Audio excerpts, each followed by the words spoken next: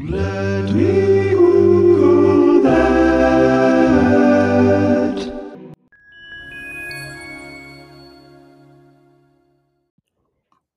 You might be expecting to hear an ad for Spotify right now. Depending on where you're listening, you might be used to hearing that sort of pre-roll before the show. But due to changes in how Spotify is letting people monetize, we are no longer able to be getting those ad placements because despite having more than 3 million downloads and over 5,000 weekly listeners coming back to tune in, we are falling short of listens on Spotify specifically by like 100 in the time frame. So we're not able to monetize. And as a result of that, we are in the process of getting ready to wind down the show by the end of the year because it's just not going to be sustainable. And if we can't hit that listener requirement after having, shout outs from the Vlogbrothers and the Apple Store, then probably ain't going to happen now. So anyway, if you're still here and you want to listen to this episode, then we'd really obviously appreciate you continuing to stay with us through to the end. In September of 1859, the sun exploded.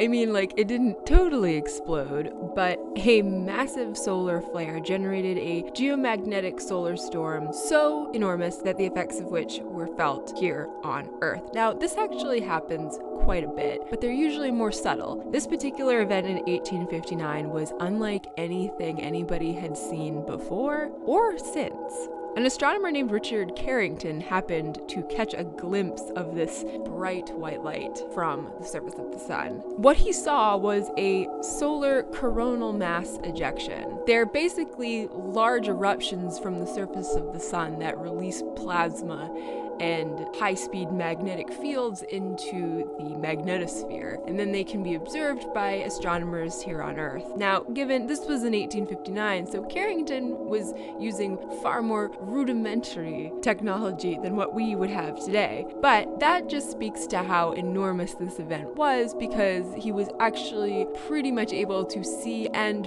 feel the effects of it with the help of his telescope. So he ran off to basically find somebody to witness this. He kind of couldn't believe his eyes. He said he was somewhat flurried by the surprise of having witnessed such an event. The other person, Richard Hodgson, so we've got two Richards on this basically, by the time they came back to his telescope, maybe 5 minutes had gone by, and basically the entire thing had kind of come and gone. It all happened that fast. And while it may have been a brief and shining moment, the thing is that the effects from that solar flare were felt for at least the next couple of days. So pretty soon it was like nobody was going to deny that this happened. It became known as the Carrington event, named after the fellow who spotted it.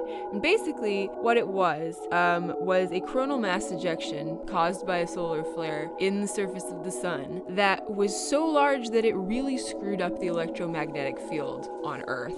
So the next day, the skies around the world filled with these mysterious green and red and purple, really beautiful auroras. And they were beautiful, but they caused a lot of problems. I mean, not the auroras necessarily, but the electromagnetic disturbance caused a lot of problems, particularly for telegraph systems. Now, I know that in the modern age, we have, innumerable fancy-dancy technologies that we rely on every day. But in 1850-something, telegraph systems were kind of the, hot commodity. And the thing is that they weren't entirely automated. So people actually had to run these machines in the same way that telephone operators had to connect telephone lines manually. And so because of the massive, electromagnetic disturbance, the telegraph operators actually were getting shocked by electrical discharges from the machines, and the paper that the telegrams were written on began to catch fire. So this was disturbing enough. So they started to actually detach the machines from their power source, only to find that the electric currents that were in the wire were so strong enough that they actually allowed the machine to keep transmitting messages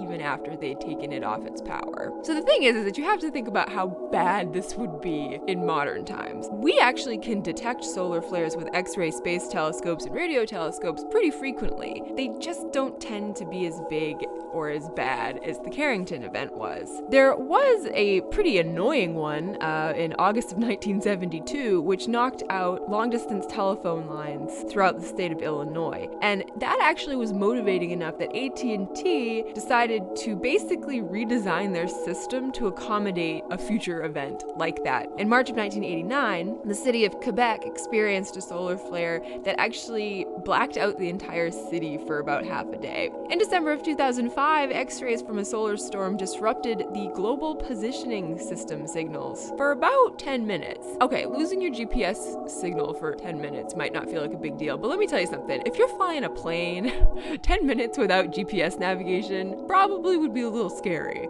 So the thing is that while all of these were notable, none of them were as big as the Carrington event. And if something were to happen that was at the level of the Carrington event, because we are so heavily reliant on technology, particularly technology that uses satellites, and that in other ways relies on the interconnectivity that is possible through electricity, we would be pretty screwed. And we might even be screwed for a while. So the thing is that a solar flare like the Carrington event probably only happens about every half millennium. But we don't know that much about solar flares. We're still kind of learning about them, how they work, why they happen, what we could do to not be totally destroyed by them in some way. And so therefore, a statistic like that is technically not fallible because we don't really know for sure. And that being said, a Carrington class solar flare was actually recorded in 2012. It just missed the Earth's orbit. The thing is that NASA knew about it but didn't actually admit it publicly until 2014. So crisis averted, I guess,